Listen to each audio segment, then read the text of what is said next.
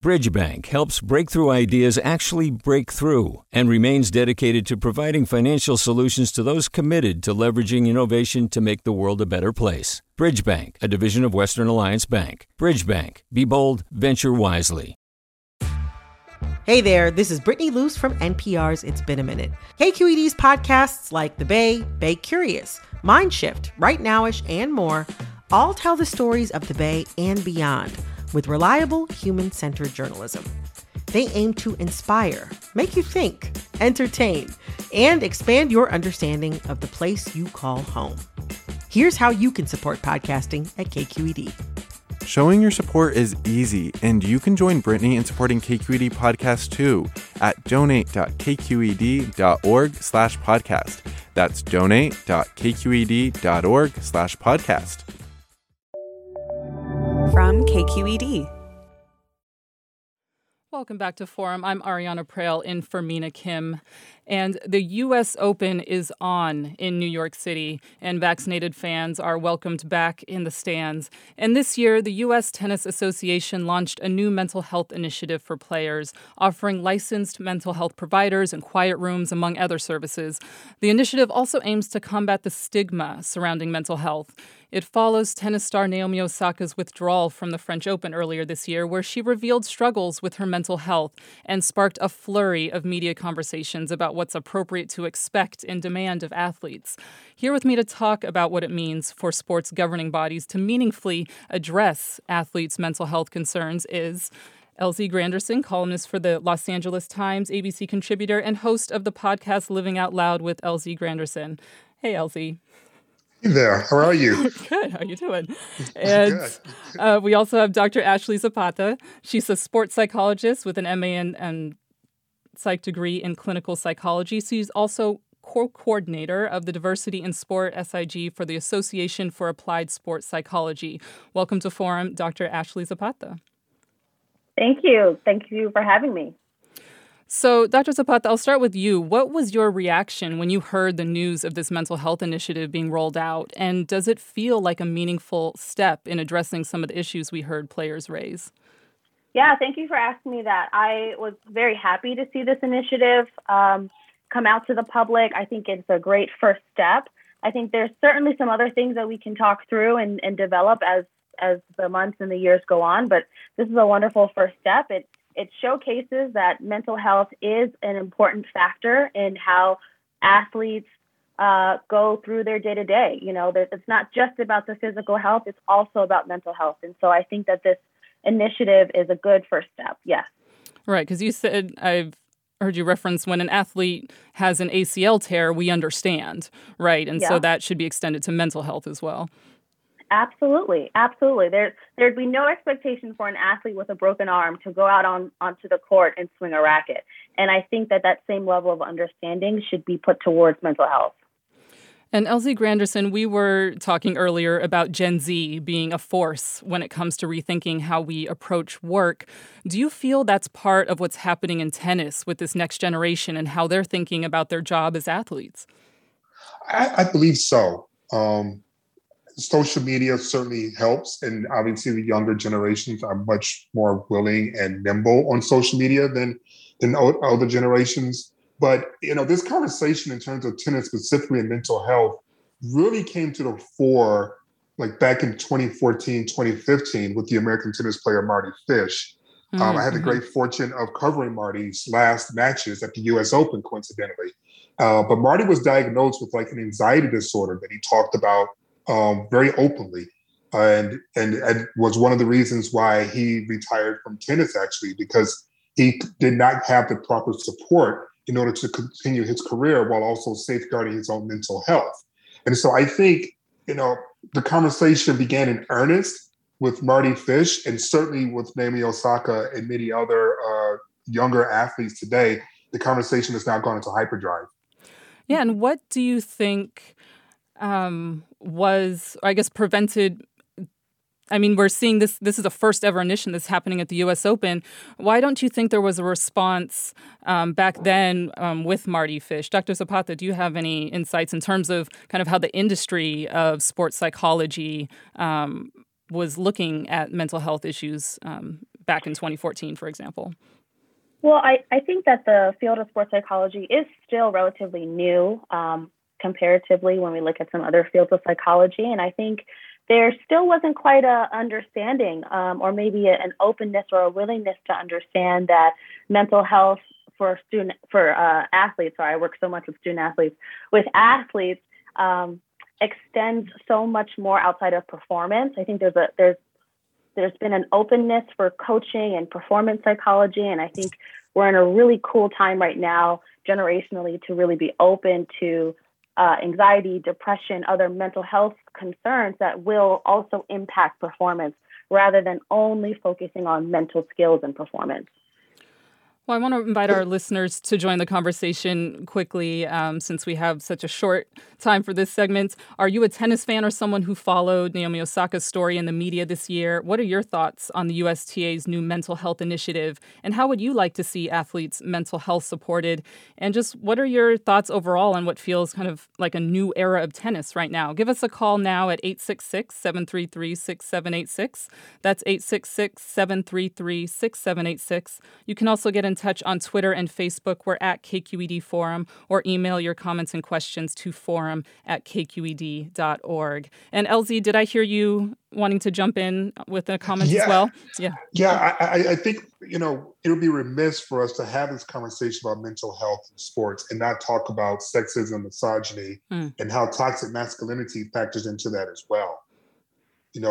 While it is true, Naomi Osaka has been the voice for tennis in terms of this conversation, there have been many conversations about mental health from male-dominated sports in the past, and those voices were usually laughed at and mocked. I think about Ricky Williams, the great running back from Texas, and when he was drafted, and as he began talking about his own mental health issues way back, I want to say like this was 20 years ago now, he was basically mocked and laughed at and told to man up. And that has really sort of been the approach, I think, for a lot of male athletes in particular when it comes to mental health, is that it's seen as a weakness and not just another aspect of overall health. Yeah, Dr. Zapata, do you have any reflections on that comment as well? Absolutely. I'm glad that was brought up. I think we're seeing a significant shift at this time where people are open to mental health services in a way that's certainly not as stigmatized as it was in the past. But I do feel as though there's this concept of weakness that's been associated with seeking support, particularly mental health support. And we really have to shift that narrative. It needs to become a strength, an area of strength that you're seeking the support. And so this initiative, one of many that I hope to come, I think supports that idea that, hey, the same way we would support you getting preemptive medical care is the same way we want to support you in the mental health arena as well. And there hasn't been a lot of information or details yet on what these mental health resources have actually looked like on the ground. They've mentioned the quiet rooms and having licensed counselors on staff there. But Dr. Zapata, for an initiative like this, what would you hope was taken into consideration and would make this feel like a solid offering, in your professional opinion? Thank you. I think one of the major things is accessibility and cultural considerations. It's great to say that your athletes will have access to licensed mental health providers, but are we ensuring that there will be a variety of different identifying factors for those athletes to choose between providers? Prime example, athletes of color, will they have access to licensed mental health providers of color? Will there be options in terms of gender or non-binary identifying providers? I think these are also very important because it signifies that we want to take the time to ensure that you're creating the right fit with your provider. And I think that's important. And as far as quiet rooms and other considerations, I think there needs to be an accountability piece to that too. Is that quiet room going to be in the basement with cinder block walls, or is that room going to be a comfortable therapeutic space? Yes, interesting things to consider. And again, just reminding, we don't know exactly what's going on, but it's nice to hear just your thoughts on what would be good to consider for this kind of offering. And I want to get both of your opinions on this question. So, tennis legend Billie Jean King is famous for her quote, "Pressure is a privilege." It's actually on a plaque in, Arthur Ashe Stadium at the U.S. Open grounds. And the idea that it's a privilege to be so great that you have the weight of expectation on your shoulders. And yes, that is a privilege, but pressure is also pressure. So Dr. Zapata, I wanted to get your take on helping us better understand what the pressure to perform match after match, tournament after tournament can feel like for a top athlete, especially in a sport like tennis. And then LZ, I just want to get your take on that as well. I think the first thing I want to point out is that in a sport like tennis, there's so much scrutiny. There's so many eyes on your individual performance. You don't have the luxury of leaning on a pack of teammates out on the field. It's just you that's being watched in this moment. And I think that alone creates pressure. Then you look at the athletes who have consistent successes. Now there's added pressure to continue that level of consistency. And I think one of the drawbacks there is something that we call conditions of worth. If an athlete continues to identify their self-value, their worth with their level of success, then the moment they start to have some difficulties, now that's going to negatively impact how they see themselves. And that we know can lead to significant episodes of depression, anxiety, and other mental health concerns. And Elsie Granderson, what's your take on that and maybe a potential kind of rethinking of, the pressure is a privilege motto that a lot of tennis players ascribe to too? The thing that's interesting, and I love that quote, by the way, is that she didn't say that there wasn't a toll to pay for this privilege. Yeah. She didn't, that wasn't part of it, so she understands as well as anyone how the mental aspect of it. And I've long said that to me, tennis was the most difficult individual sport on an athlete mentally anyway, because you simply don't know how long you have to be out there to play in order to win. A match could last 1 hour, a match could last 5 hours, and you have to stay mentally sharp that entire time in order to come out victorious. That's a mental aspect of the game very few other sports have. But with that being said, the idea that an athlete is using mental health as a way to escape scrutiny or being held accountable, which is some of the criticism Naomi Osaka faced, sort of illuminates how much further we have to go in terms of really understanding the balance between mental health fitness, physical fitness, and spectacular play. And we accept outbursts from players as part of the game. What we don't do is look at those outbursts and wonder if that's how they're coping with mental fitness, with the mental health aspect of the game. We look at John McEnroe and we see all the outbursts and we go, oh, he was this, he was that, he was this, he was that. He was also the number one player in the world, facing a lot of pressure each and every match to perform. And perhaps that was how he was dealing with it mentally. It's like rethinking the vocabulary around mental health, as well as rethinking the ways that people deal with pressure and with their mental health, I think would go a long way towards understanding the conversation as a whole. Because we've been seeing athletes deal with pressure in a variety of both healthy and unhealthy ways. But regardless if it's healthy or unhealthy, it's still about mental health. And it's not something that you just point and say, oh, they're crazy, chuckle, chuckle, chuckle, and move on. It's like, no, they may actually be dealing with something that's diagnosable, treatable, and that's not a healthy way that they're dealing with it by having these outbursts. A healthier way, maybe actually sitting down with a sports psychologist and working out steps in which they can better manage their emotions. We're talking I agree. We're talking about the U.S. Open and its first ever mental health initiative for players with Elsie Granderson, columnist for the Los Angeles Times, ABC contributor, and host of the podcast Living Out Loud with Elsie Granderson. Also, Dr. Ashley Zapata, sports psychologist and co-coordinator of the Diversity in Sport for the Association for Applied Sports Psychology. You're listening to Forum. I'm Ariana Proehl. So let's go to a caller, JJ in San Ramon. JJ, you're on. Hi, thanks for taking my call, and it's great to hear Elsie and Ashley's perspectives on this. I played college sports at Stanford and professionally in Italy, and I understand the pressures that these athletes face. And there's one thing that maybe the general public isn't aware of, and it's at the end of the day, whether you have a great performance or you play poorly, and the attention is off, you're faced with who likes you for who you are on the inside. So are you surrounded by handlers and hangers-on because they want to be in the, glow of your starlight, or are they really authentically your friends? And I think you start questioning who you are and who believes in you and who you can trust, especially in the day of social media. So I think that's something a lot of people don't think about. It's a lonely thing. I didn't play professional tennis, but you don't have a coach that you can talk to. You don't have a teammate who can give you a high five. And you add to that the obligations and responsibilities of being a professional athlete, the role model appointments that you have, the number of tweets you need to do so that you get your sponsor money. It's crazy, and it's really not going to help sports in general and our society. So I feel the cost-benefit analysis has to come down on the side of the athletes. Naomi Osaka has paid a tremendous price to be the spokesperson for this. And I think when she came forward to speak her truth, she probably had no idea of the backlash, and it just breaks my heart. She's a wonderful athlete.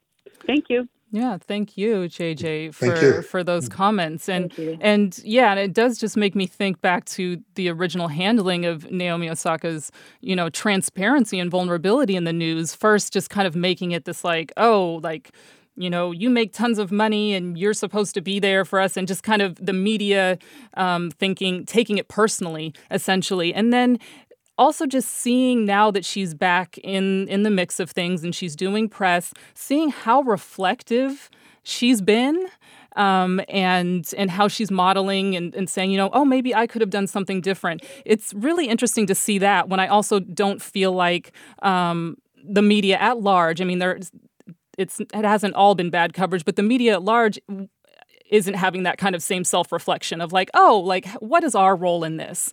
And Elsie Granderson, as someone who works in media and is familiar with the sports media world, I'm curious on your thoughts on kind of how this relationship is maybe going to be going forward. I mean, obviously, this is hopefully the start of a conversation of trying to figure out kind of something that works for both parties, right? Yeah, it is interesting because there are a lot of us within the industry, within my industry, who are jerks, and we make a living by being antagonistic, by being contrarians, by poking fun, and it takes a toll when that sort of approach to covering sports is multiplied. And these athletes, sometimes they're coming off a court or a field after suffering the worst loss or defeat of their careers, having to face some of these individuals who aren't there to necessarily, get the athlete's perspective in terms of what happened or how they feel about what happened. They're actually there being jerks because that's just sort of their brand. Yeah. and I'm just being honest. I've been in this industry for a long time. I've been in those rooms. I've heard some of those questions, and you're like going, "What's the point of this question at this particular moment?" Yeah. That's part of our responsibility to do some safeguarding. And I think we have been self-policing a lot more. I've been in spaces now where some of those questions have been asked, and the journalists themselves are groaning. And the athletes are more empowered to say, I'm not answering that question, or what is the point of confronting the journalists for making those remarks. And I think it is necessary because there is a part of our business that forgets too that these women and men are human beings, and just because it's your job to hold them accountable for what they did on the field or on the court doesn't mean that you have a license to be a mean-spirited individual to antagonize them. Right. Elsie Granderson, columnist for the Los Angeles Times, ABC contributor, and host of the podcast Living Out Loud with Elsie Granderson. Elsie, thank you for joining us for both this and our last segment on the Great Resignation. Thank you very much for having me anytime.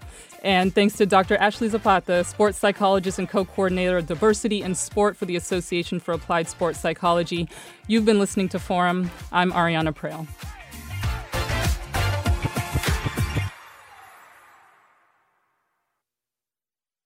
Funds for the production of Forum are provided by the members of KQED Public Radio, the Germanicos Foundation, and the Generosity Foundation, and the Bernard Osher Foundation, supporting higher education and the arts. Support for Forum comes from San Francisco Opera. Set 10 years after a school shooting, the critically acclaimed opera Innocence takes us into a complex emotional journey where our understanding of innocence and guilt is constantly upended. Kaya Sariaho's ethereal score collapses the past into the present as a community of survivors grapple with how to move forward. Don't miss the highly anticipated American premiere of Innocence, June 1st through 21st. Learn more at sfopera.com.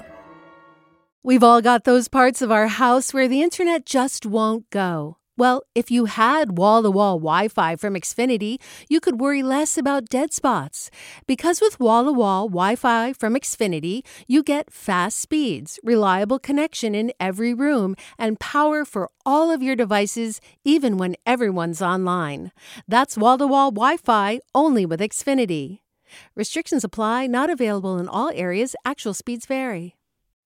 All over the country, we need to improve reading in Wisconsin. Schools are changing the way they teach reading. I'm calling for a renewed focus on literacy. We have gotten this wrong in New York and all across the nation. And it's happening because of a podcast. I think your podcast has changed my life. And I'm going to share this podcast with everyone I meet. Sold a Story investigates how teaching kids to read went wrong. New episodes of Sold a Story are available now.